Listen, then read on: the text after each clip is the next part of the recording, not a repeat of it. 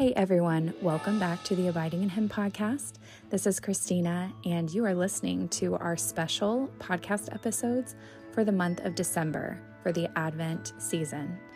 And stick around, we're going to have some verses, and then we're going to have a little devotional or thought about what in the world the scripture means when we're thinking about the season of Advent and Christmas. Thanks for being here.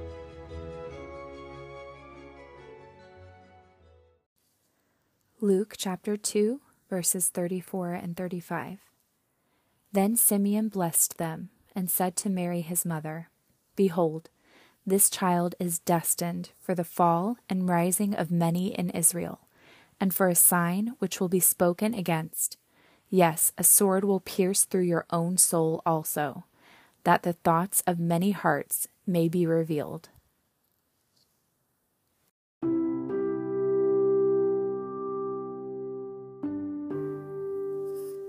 God, O infant God, heaven's fairest child, savor the sweet safety of my arms, for a day is soon coming when I cannot protect you.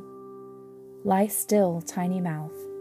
Lie still, mouth from which eternity will speak. Tiny tongue that will summon the dead, that will define grace, that will silence our foolishness.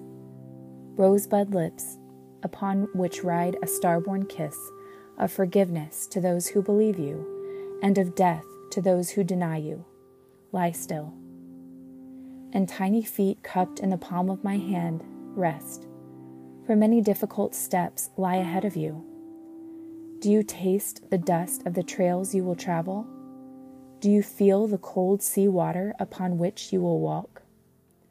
Do you wrench at the invasion of the nail you will bear? Do you fear the steep descent down the spiral staircase into Satan's domain?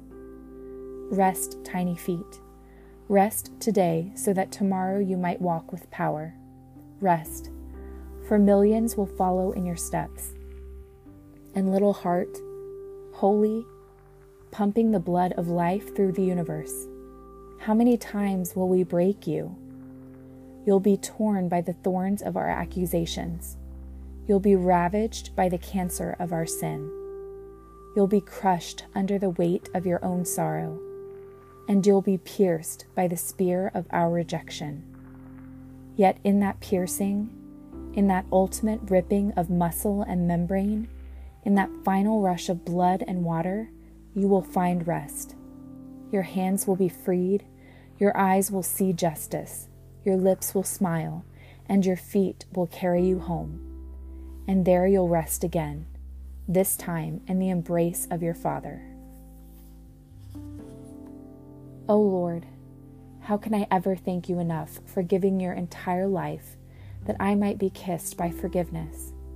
You bore the thorns of my accusations and the piercing of my rejection. I rejoice that today I can follow in your steps. In Jesus' name, amen.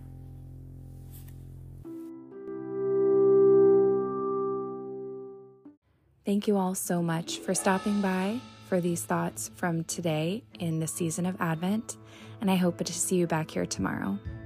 Have a great day.